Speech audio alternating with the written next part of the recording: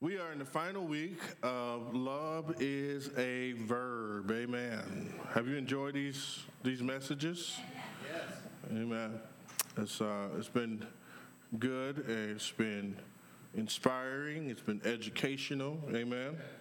It's been a multitude of different things throughout this entire series. And I hope that you felt encouraged. Amen. One thing I always try to communicate with Logan and with anybody that preaches here is we don't want to beat the people up. Amen.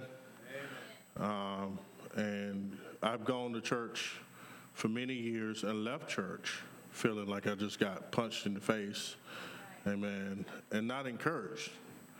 And I don't know about y'all, but I don't like leaving church feeling worse than I did coming there. Come on, right? And I grew up in churches like that. You go to church and you hear about all the sin in your life, but you don't hear about the salvation in your life. And while I get the appeal for many to preach that way, it is very, very much not sustainable. Amen. Like you can control people by telling them they're wrong, but if you control them, listen now, controlling somebody doesn't mean they're transforming. Amen. Let me help some preachers out there out real quick. We're not in the business of control. We're in the business of transformation. Amen? I say it all the time here at Prevail.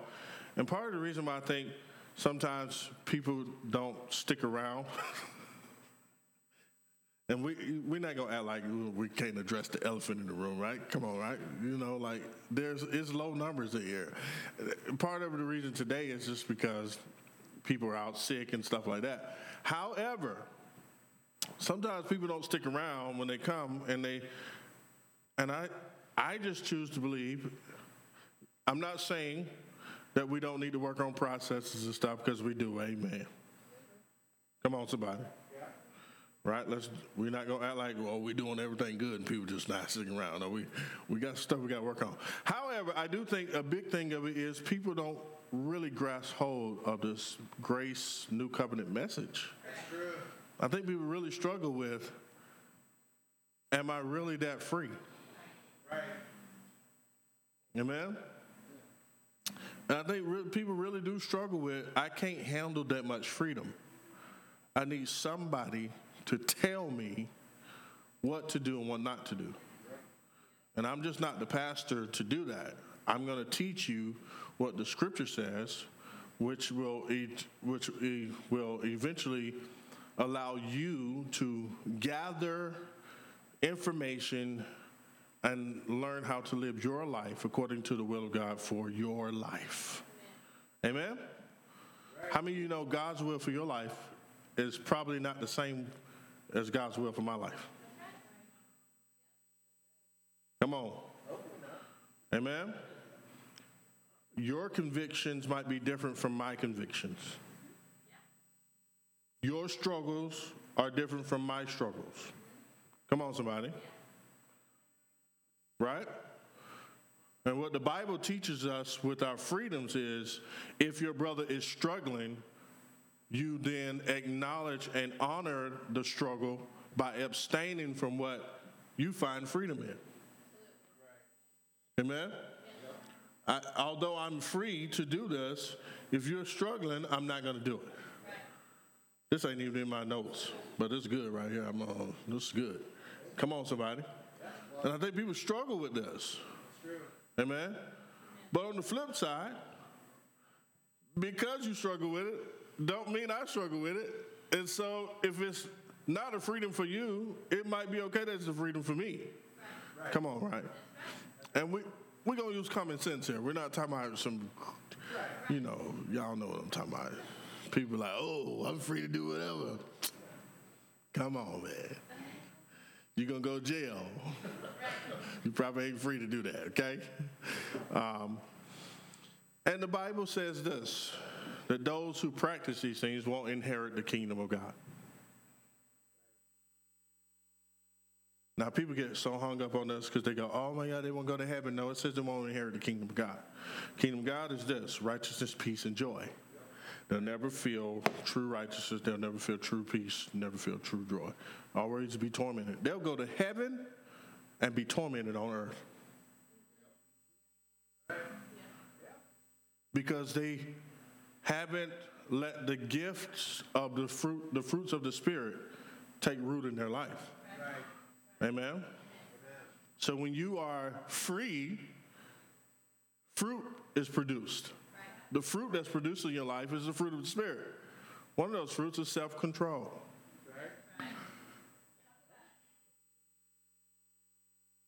Amen. That ain't in my notes. I think people struggle with this new covenant reality because we want to be told what to do. We like the slave mentality. Amen? We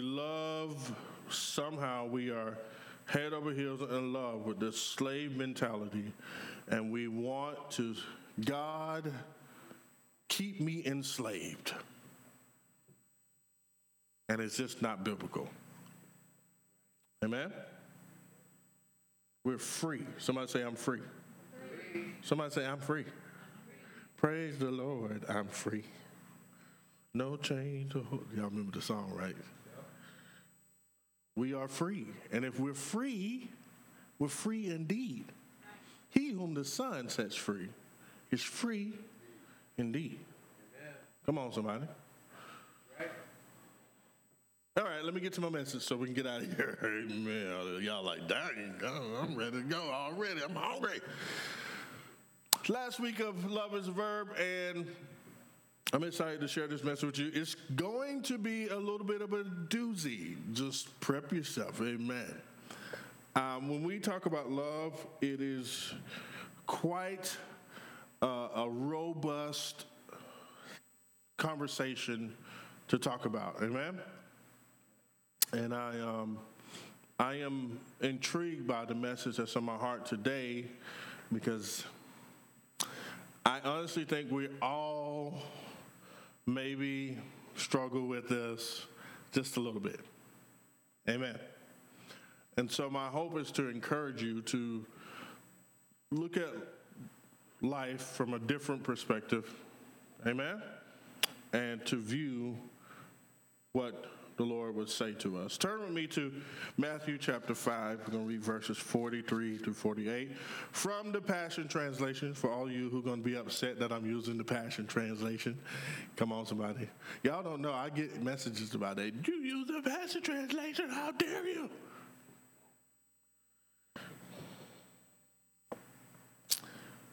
We're going to start there, and then we're going to skip over to 2 Corinthians 5 and read verses 14 through 19. Amen? Matthew 5, 43 through 48 says this, your ancestors have also been taught, love your neighbors and hate the ones who hate you. Y'all catch that? However, I say to you, love your enemy. Bless the one who curses you, and do something wonderful for the one who hates you. And respond to the very ones who persecute you by praying for them.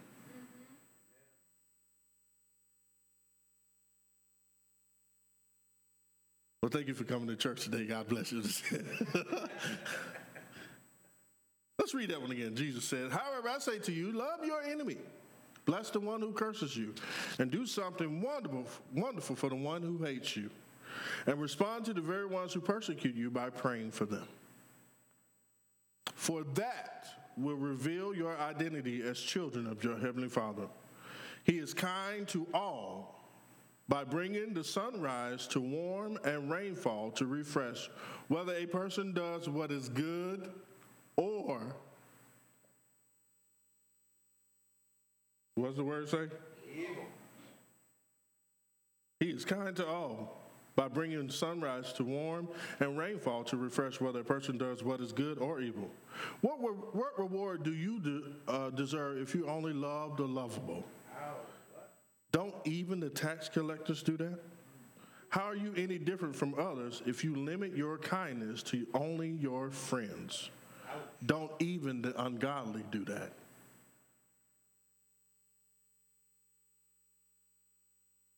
Since you are children of a perfect Father in heaven, you are to be perfect like him. I ain't got nobody over here to preach to today. Oh, man. Woo. Y'all see why I read it from the Passion Translation? Okay. 2 Corinthians 5:14 through 19 says this: For the love of Christ controls us, having concluded this, that one died for all, therefore all died. And he died for all, so that those who live would no longer live for themselves, but for him who died and rose on their behalf. Verse 16, therefore, from now on, we recognize no one by the flesh. Even though we have known Christ by the flesh, yet now we know him in this way no longer. Therefore, if anyone's in Christ, this person is a new creation. Old things have passed away. New things have come. Now all these things are from God, who reconciled us to himself through Christ and gave us the ministry of reconciliation. Namely, that God was in Christ reconciling the world to himself, not counting their wrongdoings against them. And he has committed us to the word of reconciliation. Thank you, Lord, for what you're going to say. In Jesus' name, amen. I'm on a mission today to preach a word that I have titled Perfected Love. Somebody say perfected love. Perfected love. So many of us have different views and different opinions and different whatever experiences with love. Somebody say love. Love. Many of us use the word love for lots of things. We love our cars. We love our phones. We love our jobs. And nobody said amen here. We love our jobs. We love our animals. Amen. We love our favorite chips. Love our favorite wings. We love our favorite Zaxby's. Come on, right? We love a lot of things, and we use the word love interchangeably for a lot of things, not realizing that love is a much deeper term and has much deeper meaning than if we really thought about it, we probably wouldn't say that we love some of the things that we love. Amen. Right. We love our family, we love our friends, and we mostly love those who are kind to us. Amen? We love those that are nice to us, those that are friendly to us, those that don't get on our last nerve. I grew up, my mom used to say that all the time, you're getting on my last nerve. My granddad used to say that, and he would bite his bottom lip when he did it. You're getting on my last nerve. And then he proceeded to say like a whole bunch of other words that didn't sound like English. Because he was biting his lip. You're like, I'm in trouble. I know I'm in trouble. What are you saying? Anyways. We proclaim to love a lot of things in our life. And I get it. I understand that we subconsciously categorize these levels of love for these things. I'm not saying that you love your chips the same way you love your husband or your wife. Amen. I'm not saying you love your animals the same way that you love your spouse, or maybe you do. There are people who, they do. I'm not saying that you love your car more than your wife, or maybe you do. Don't be looking at me, Aaron Giles. I don't love my car more than I love you. But I love it a little less than I love you. I'm just kidding. I'm not saying that we categorize all these on the same levels. I know subconsciously we know that love has levels when it comes to the things that we say we love. Amen? All of us know that. But I do believe that we struggle with what real love is.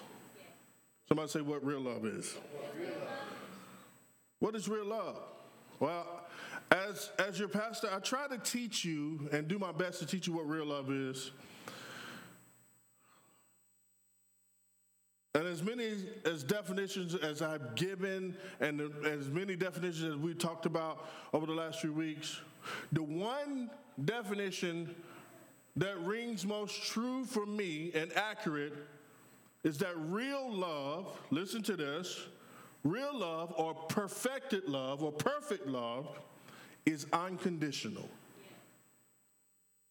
Somebody say unconditional. Now, I know a lot of us would probably say, well, and believe, and we want to believe about ourselves that we live and we give unconditional love.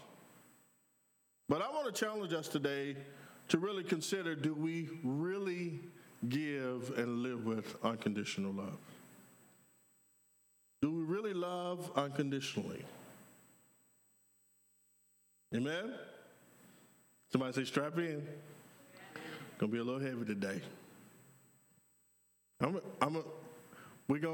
It's a roller coaster, okay? We're gonna hit some high, but we're gonna end and you're gonna be like, man, I really enjoyed that roller coaster message. It was crazy. As we begin this message, and I don't want to keep us long, but I want you to consider this definition for unconditional. I wrote this down. Unconditional means this. Unconditional, the word unconditional means with no limits in any way, without restriction by conditions or qualifications. Okay? I also want you to consider this definition for love. Love is this, a feeling of strong or constant affection for a person. Okay? A feeling of strong or constant affection for a person. So if we join these two terms together, we get unconditional love is this, that unconditional love is a feeling of strong and constant affection for a person that has no limits in any way and is without restrictions by conditions or qualifications. Let me say that again. Unconditional love is, I have a feeling of strong or constant affection for you, and that affection has no limits and is without restrictions by conditions or qualifications.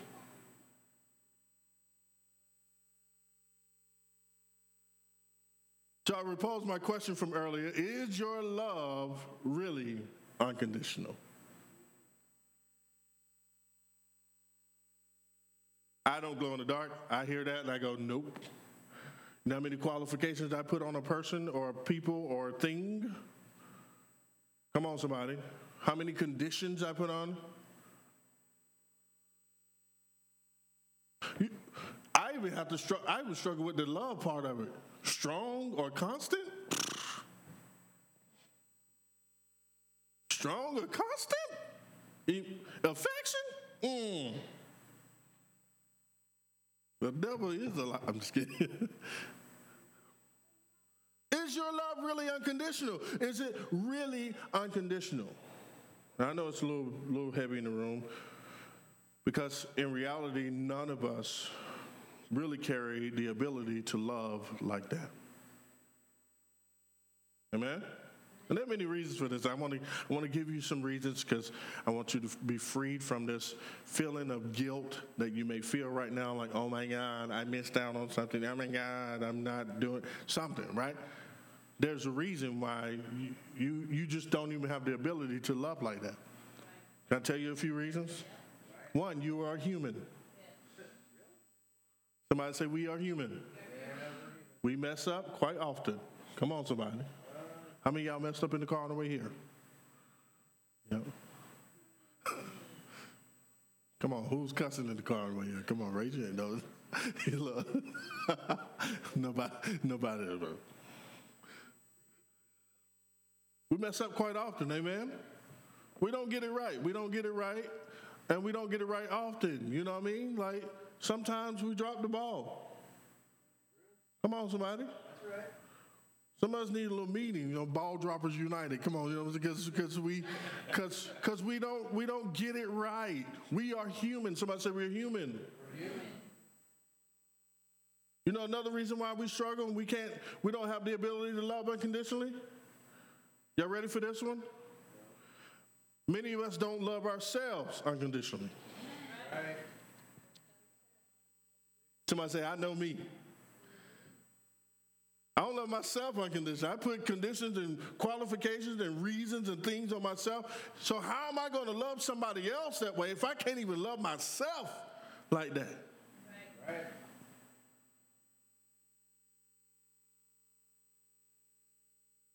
And many of us struggle, and we don't have the ability.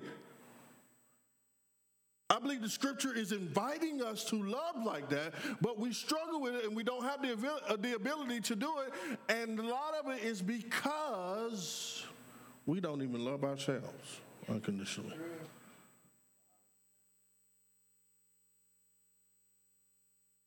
The other thing is this.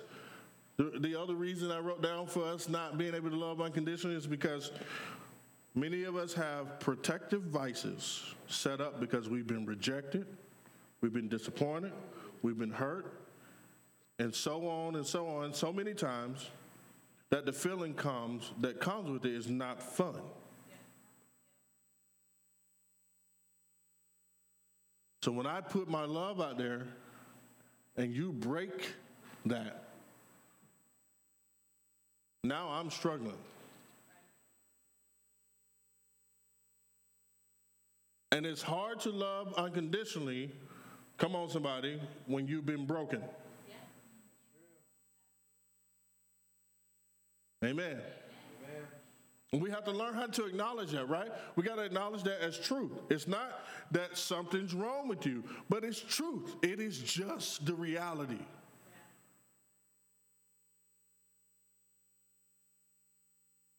It's the reality. And many people's realities are different from your reality, and it's okay. And it doesn't mean there's something wrong with you. It just means that's the reality that we live with, we're faced with. The other reason why we struggle with love and unconditional?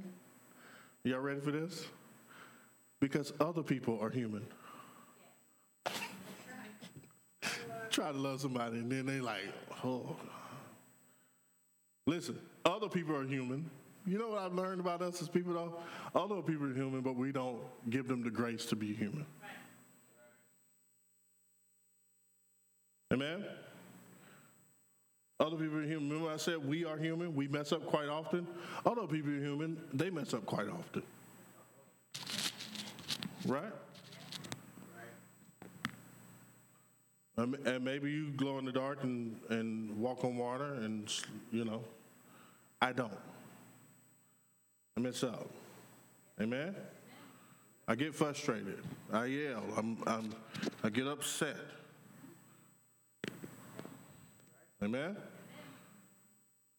I don't let my anger get out of control, but I get angry. Come on, somebody. Catch me on the wrong day in traffic, and let's just be glad there's no recording devices in my car. Amen. 85, driving over here for prayer night. I need prayer after I get off 85. Amen. So I come here and be like, I'm just gonna sit because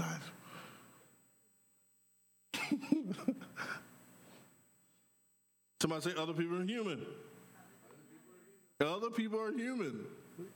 You know what else? The reason why we struggle to love unconditionally? Because we are imperfect. Somebody say, I'm imperfect. We are not perfect. Well, I'm striving for perfection. You're still not perfect. I'm working on me. Well, keep working on you. Amen? We're getting there. But we're not perfect. Somebody say, I'm not perfect. You know the other reason, and I love this reason, that we struggle and we don't have the ability to love unconditionally? Are you ready for this? We are not God. I know some of us like to think we are, but we are not God. Come on. There's one person that can love like this and love unconditionally and love without limits, and that is God. Right. Amen? You're going to hear this on the podcast this week. But, you know, I was saying this, and I may have said it last week at church, but I think some of us think that God is like us, or that God is a member of my church, and he goes to a member of my church, so he must think like and act like me and love people like me, like I do. Did I say this last week? I think I did. And the reality is God is greater than us. He is out of our minds. He is out of our comfort zones. He's out of our thoughts. He's beyond what we could ever imagine, think, or any of that. He is so much bigger, and he loves so much better. He is perfect love, so he gives perfect love, and he operates as perfect love, and he shows perfect love. Come on, somebody. Because he is love. Love personified is God. Right. So God has the ability to love like we don't. Right. Amen. Amen.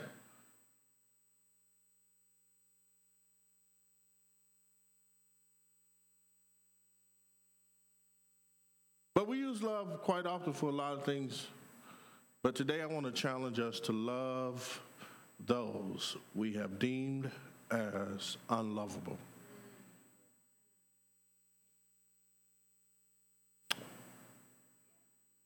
And y'all like, why we had to end it like this? You couldn't just preach a Valentine's Day message, Pastor Fred? Couldn't preach a leap year message? Come on. It's the leap year this year. You're going to be blessed. Y'all laughing, but somebody doing that this morning. You know it too. You know it too. I heard the Lord say every 4 years. This year you're going to leap. No, my son. I want to challenge us today to love what we've deemed as unlovable or our enemies. Or the people we don't like. Or the people on the other side. How do I need to go? Challenge us to love liberals or conservatives.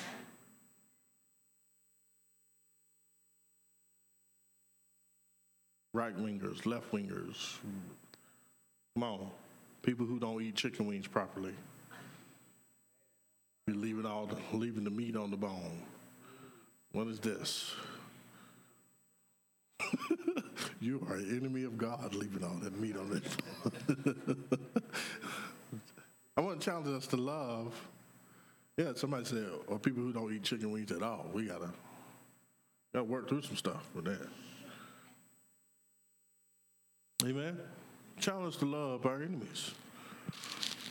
I do this all the time. I put it in practice every football season. Come on, somebody. God has trained me to love Clemson people. I'm just kidding. It's nice when you got the mic and you can say some random stuff. I'm joking.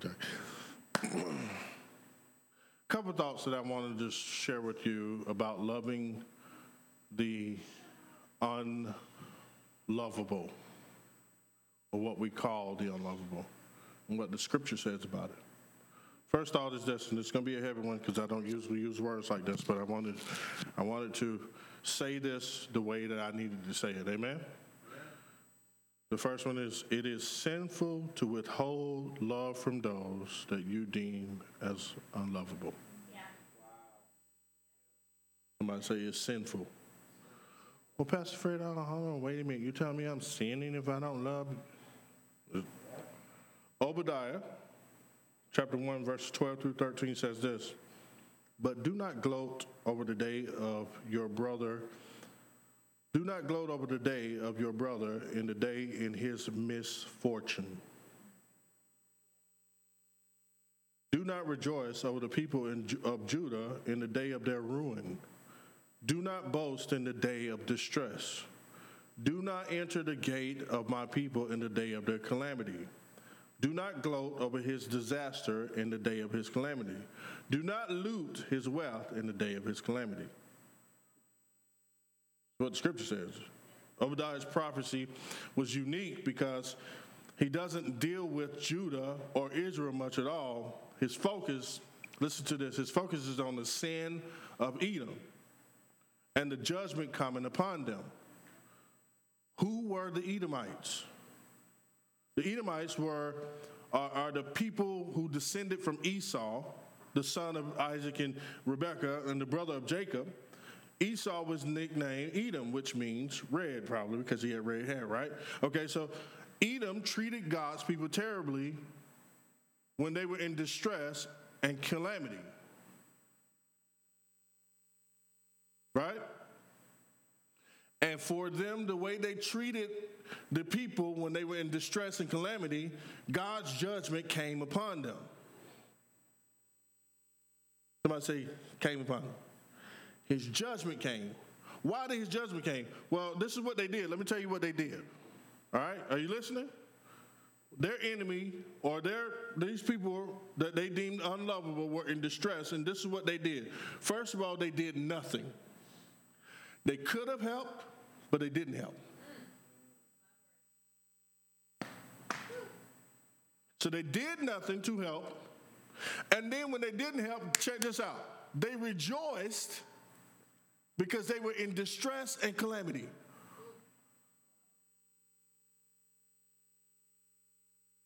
To make matters worse, they took advantage of their vulnerable state. Took advantage of their vulnerable state. And then they joined in violence against them.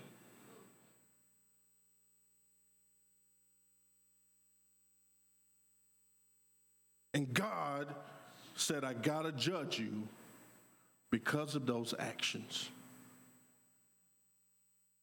I told y'all it was going to be heavy. It's sinful to withhold love from those that you deem as unlovable. Are you catching this? Are you catching what I'm saying here? They had opportunity after opportunity to be the hands and feet and show and express the love of God, and they chose not to. They actually turned to rejoicing and violence against these chosen people, the Jewish people. Like, come on, think about this. God's chosen people, they are rejoicing that these people are hurting.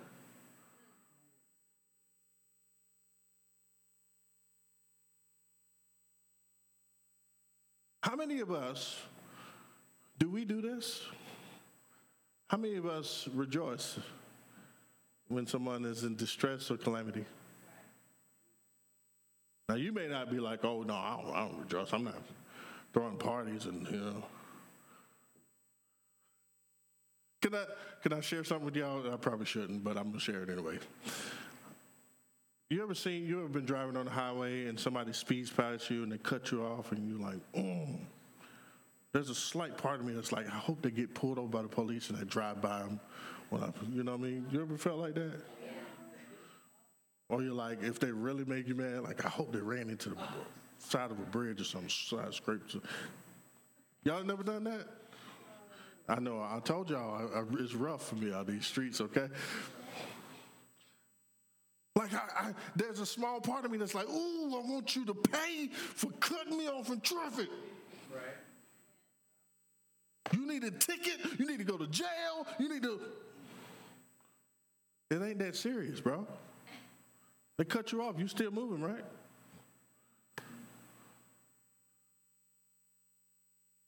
But listen, we rejoice in the calamity and distress of others.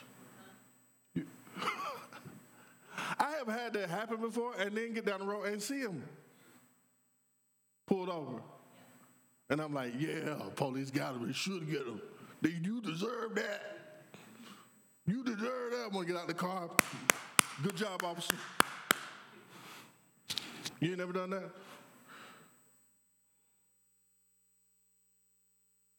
I have rode by and seen him pulled over and like, yes, thank you, Jesus. Another one off the road. Rejoicing in someone's calamity is a sign of immaturity.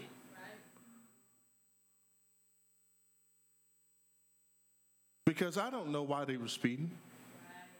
I don't know why they're in a hurry. I don't know what's going on in their life. Maybe they're trying to get to a family member, maybe their loved one. 9 times out of 10, I would hope that most people aren't just driving fast and cutting people off and causing dangers to others because of for no reason. Amen?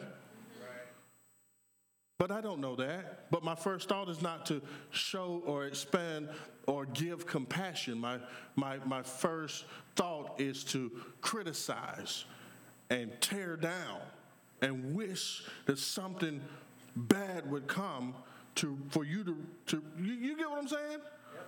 I'm talking about, this is me in traffic, guys. Yep. Imagine what happens when somebody does you wrong.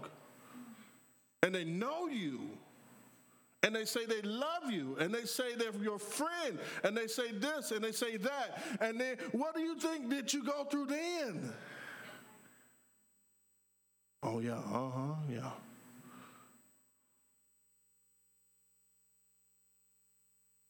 As the pastor of this church, I have had so many opportunities to just sit back and almost rejoice in somebody's calamity.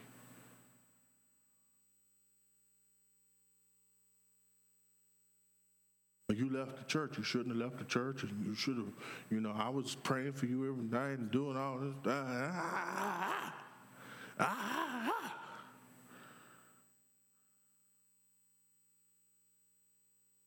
You don't rejoice in somebody's calamity.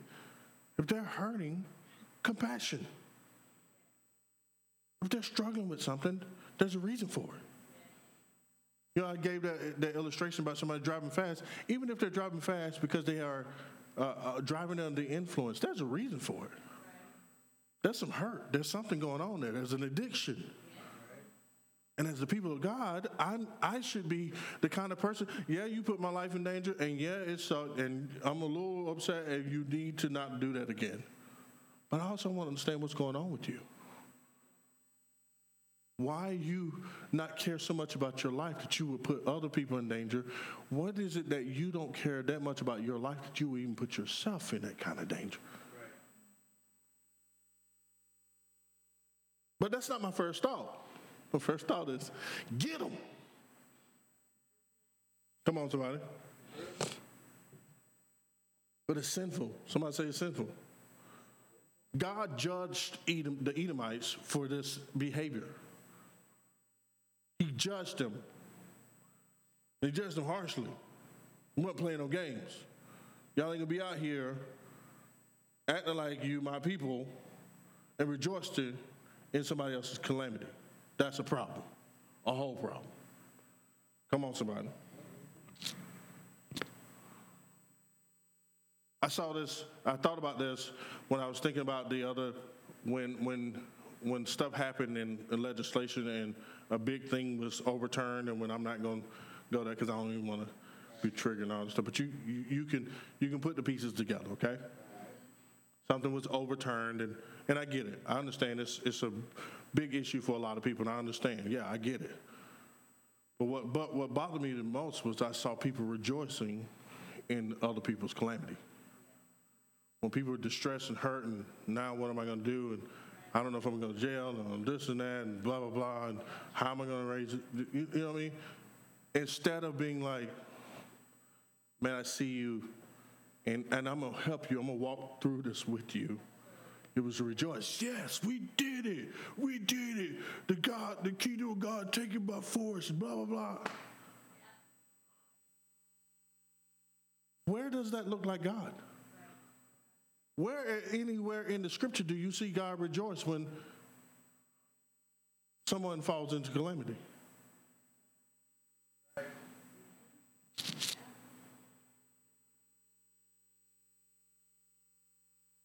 Never once. Where do you see in Jesus where he rejoices in someone else's distress? Not once.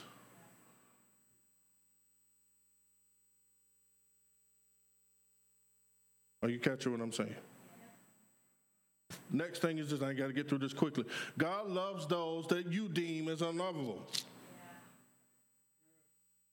I want to encourage us to love those that we think are not lovable. Why? Because God loves the people that we deem as unlovable. Somebody say, God loves you. Well, Fred, just because God loves them don't mean I got to love them. Yeah, you do. Well, I'm struggling with it. Well, struggle to do like what God did. Here's what you don't need to do is, God loves them, I don't have to love them. No, you need to, see, the scripture says we serve a perfect Father, so we are to be perfect like him. And I get it. I know what the scripture means. It means that God is not, listen, there's no way for us to be perfect. But he's inviting us to walk into this perfection. Amen? Amen. Somebody said, God loves those you deem as unlovable. Let me give you the scripture.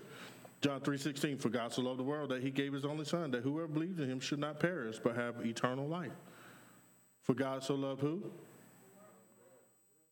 Doesn't the world include everybody? That means the world includes, you know who. Come on. Little Frank down the street. Susie at work. Come on, right? Or what they call it, Karen. God loves Karen too. Sorry. If your name is Karen, I'm not talking about you specifically. He does love you though. 1 John 4:19. We love because he first loved us. What did Scripture say? We love because he first loved us. Romans 5:10. For while we were enemies, we were reconciled to God by the death of his Son. Much more, now that we are reconciled, shall we be saved by his life. He loves those that we deem as unlovable. Why? Because he loved us when we were unlovable. The Bible says that we were enemies of God, and Jesus still stepped forward and gave his life on our behalf. There was a wedge between God and me, but Jesus said, nope, I'm going to step in the gap, and I'm going to close it. Now there's no distance. Come on, somebody. Luke 6:35. But love your enemies and do good and lend, expecting nothing in return. My God, that ain't in the scripture. That scripture's wrong. I'm going to read it again because I felt like I just saw something that I didn't see right now. But love your enemies and do good and lend, expecting, it is there. Expecting nothing in return. And your reward will be great. And you will be the sons of the Most High. For he is kind to the ungrateful and the evil. Oh, my word.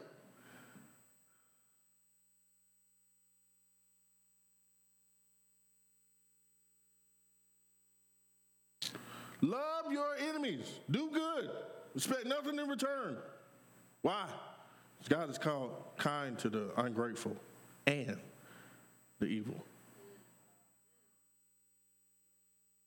Well, they didn't even say thank you. Have you said thank you to God?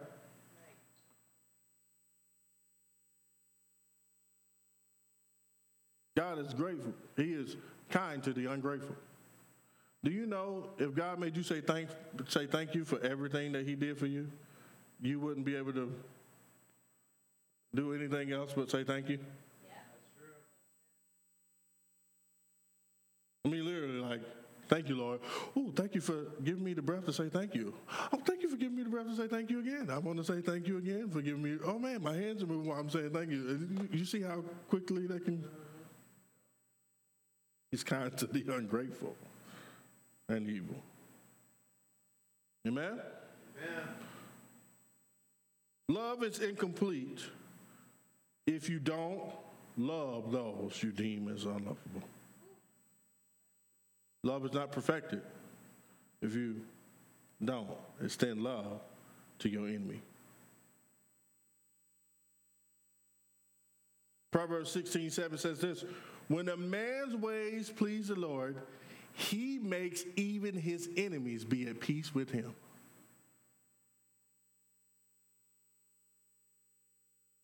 When a man's ways pleases the Lord, he'll make your enemies be at peace with you. I got a lot of enemies. We saying that. I got a lot of enemies. No, some of y'all don't. Y'all like, who is that? That's Drake. That's the great composer, Drake. And the generation that we live in, they run around and they declare these words. I got a lot of enemies. When a man's ways please the Lord, I ain't got no enemies. Need a new song. I ain't got no enemies. Got no, whatever. I was just trying to make up something like that. When he pleases the Lord, when your ways please the Lord, guess what? Your enemies will be at peace with you. I woke up this morning, I ain't had no enemies. Thank you, Lord. You want to know if your life is pleasing to the Lord? Check your enemy count.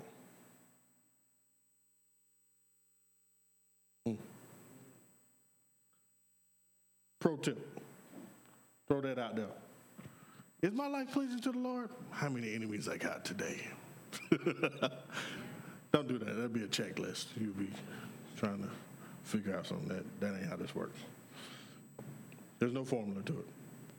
Ephesians 4:32 says this, be kind to one another, tenderhearted, forgiving one another, as God in Christ forgave you. Love is incomplete if you don't love those that you deem unlovable. Amen? Amen. If I draw the line at which I believe God loves people, then my love is not complete. Let me say this. If there is a sin that a person could commit that will keep them separated from God forever, God ceases to be God.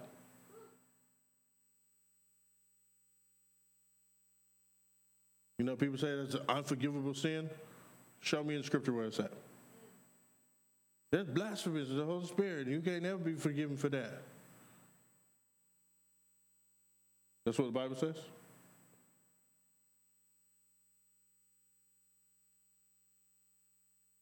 Is that God's word or man's word? I mean, if there's something that God cannot forgive, then God is not God.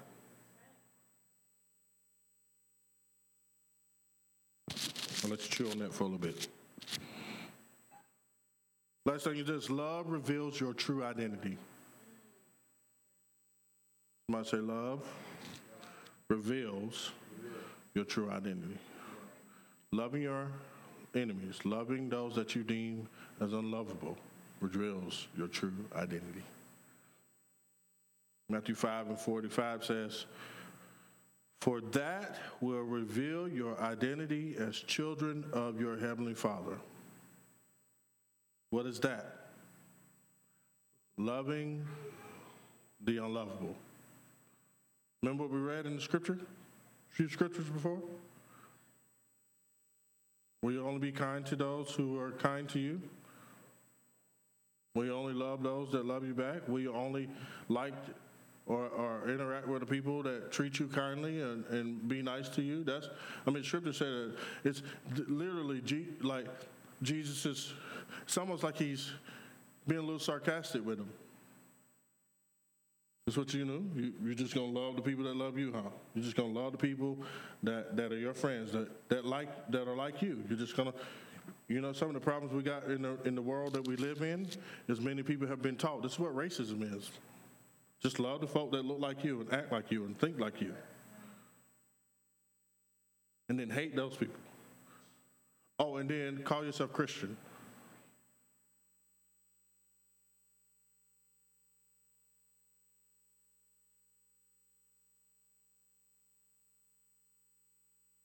Oh. And Jesus like, that's what you're just gonna do that? You're just gonna be that. You're gonna be like that. You're okay with that. By the way, that's what tax collectors do. And I love that he threw that in there because tax collectors for this group was a real problem. Like a straight up real problem. It'd be like me going and telling somebody who's racist that, oh, you just like Hitler. Like, it was a real problem for them. So when they hear this, Jesus, he just nonchalantly throws it in. That's what tax collectors do. They would have been like, what? Oh, no, you did not just compare us to tax collectors. Hold up, wait a minute, bruh. Shut the front door. Jesus throws that in there. That's what tax collectors do, bruh. So I guess you like a tax collector.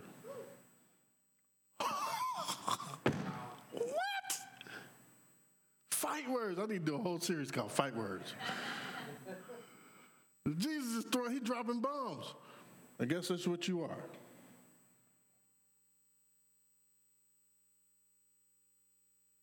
Even tax collectors do that.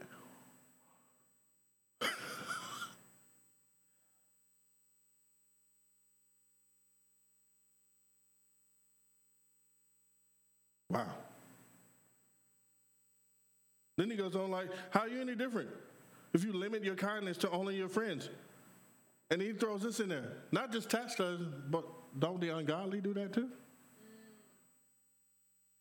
So I guess you guys, I love that tax collectors and ungodly, two different things, right? Like, we think about that now, we're like, dang, man, woo, tax collectors had it rough. And Jesus threw that up there first. So the ungodly was like a little less than tax collectors, okay? Tax collector, you're going straight to hell. Gasoline underwear on, you're going to burn. Ungodly, we'll work on that. Well, why were the tax collectors so bad? Because they were persecuting their own people. They were supposed to be a part of the group. Come on. But they only loved the lovable.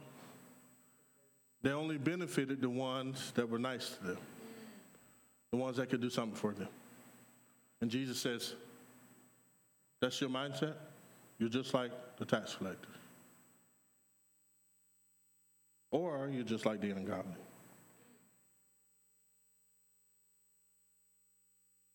You're not.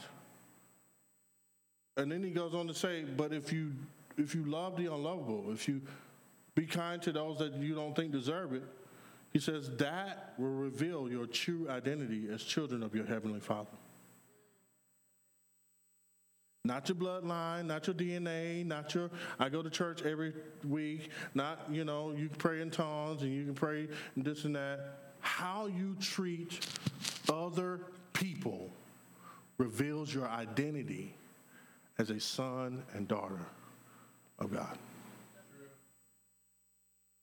Scripture says this, the whole world moans and groans waiting for the sons of God, sons and daughters of God to be revealed, manifested in the earth. How is it going to be manifested? By how we treat other people. The revealing of the sons of God will flow through the love and the care that we have for our community and for other people. And you know what the whole world's waiting for? They're waiting for someone to be nice to them when they don't deserve it. Treat them with respect and dignity. And we're all here like, oh no, I'm a son of God because I can declare a thing and this can happen and I can speak things and things can grow and Y'all didn't grow up in church like I grew up in church like, you got to speak it, it's going to come forth in Jesus' name. And then go to lunch after church and talk nasty to the waitress. Right. And disrespect the waiter. And order like $800 in food and leave a $2 tip. Right. And say, God loves you.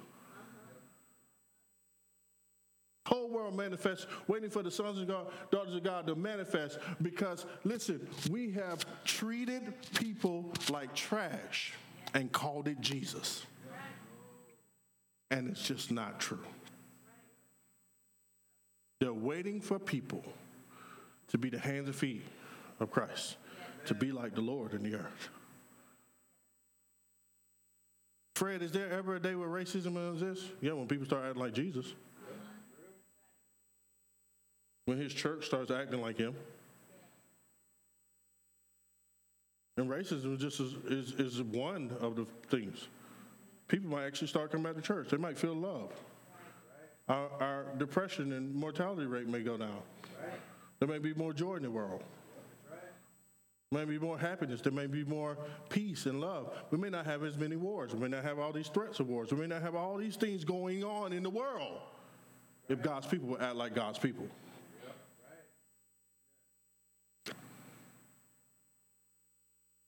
How do we get world peace? Be like Jesus. Love like Jesus. Treat other people with dignity and respect. Care. Turn the other cheek. Oh, no, ain't no way, Pastor Fred. I'm going to turn a cheek. It's going to be their cheek.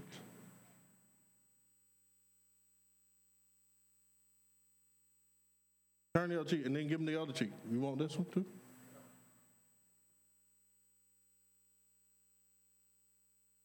I got to defend myself. God's your defender. Amen? All that to say, don't run up on me, okay? Because I ain't there yet. I know you heard me say it in my message. Don't mean I'm practicing it, okay? Amen. I'm just kidding. Love reveals true identity. 1 John 4:7, I'm going to end with that says, Beloved, let us love one another, for love is from God. And whoever loves has been born of God and knows God.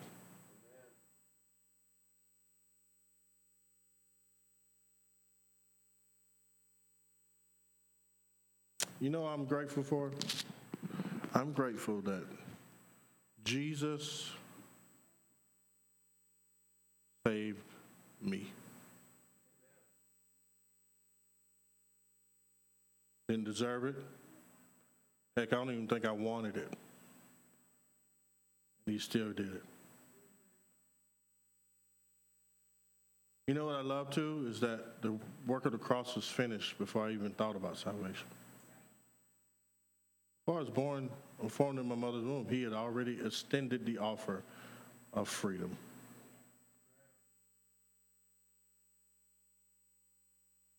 He had already extended unconditional love.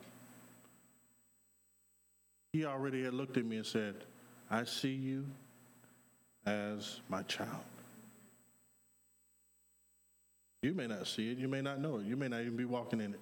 But when I look at you, I see love.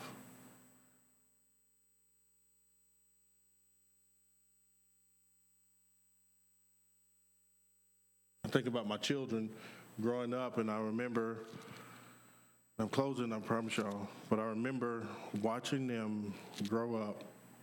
I remember watching them learn how to walk.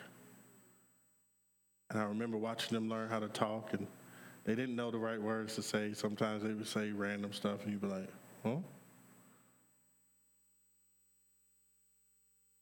I didn't get mad because they said bye-bye for bottle.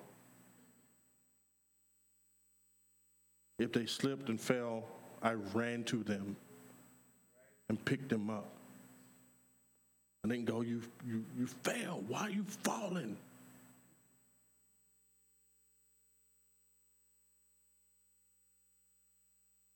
If I didn't even know what was going on, I would hug them and hold them.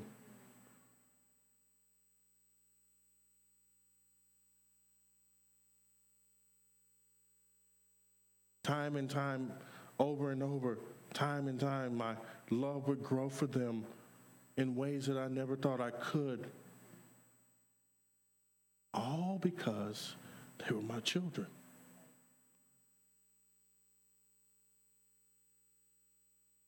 And I grew as a person. I experienced love that I never thought I could. And that's me as a human man.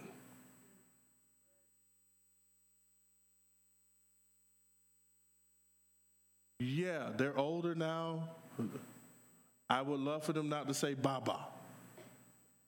But if one of them came and said Baba, I would probably laugh the first few times. Then I'd be like, yo, you know the word. You know what I'm saying? But I still wouldn't get in their face. Why are you saying Baba? Ah! If one of them failed now, I would run and be like, are you okay? And depending on the level of the injury, I might laugh if it was a funny fall. Or I might be like, yo, pay attention. I told you to stop running. No judgment. No, you are terrible, you fail, you're just going to fall for the rest of your life. Hey, hear my words. Don't run. And I give them the opportunity to learn and hear from their dad without judgment. Don't run isn't connected to the rest of their life. It is in this moment, on this path, right here. It's probably best for me not to run because I may fall. And my dad is not looking at me thinking I'm trash and going to fall for the rest of my life. But many of us believe that God treats us like that. So we treat other people like that. I'm grateful that God loves me unconditionally, without limits, without qualifications, without all these other things. He loves me unconditionally and sets no requirements on it. His affection towards me is strong and constant, and it has no qualifications, and it's limitless. That's how God feels about every one of us in this room. So this week, when the enemy shows up in your mind and tries to tell you, oh, you messed up, you're not blessed. Anybody deal with that? Oh, you messed up. You're just terrible. You ain't doing something right. You just messed up. You all this and that, blah, blah, blah. Anytime the enemy shows up, you say, no. God's love for me is strong and constant and limitless and has no qualifications. Amen? You need to write that down. You put that on the mirror somewhere. His love for me is strong, constant, limitless, has no limits in any way, and is not restricted by conditions or qualifications. That's God's love for you. And the challenge I want to issue to you is try to love other people in that way. When a man's way pleases the Lord, he makes even your enemies be at peace with you. Thank you, Lord, for those under the sound of my voice. I pray, God, that this word resonates with us. I know this wasn't like a yelling loud, preachy, whatever kind of message, but I pray, God, that these words will resonate deep into our soul, deep into our hearts and our minds and our spirits. That we would see your love, the love that is without any limits, the strong and constant, an affection for us is limitless, and is not subject to any conditions or qualifications. That love, God, we remember that we have that love from you. And God, I pray that you would give us the grace and encourage us and help us to live and extend that love to others. I'm grateful for you, and I thank you for what you've said today. In Jesus' name, amen.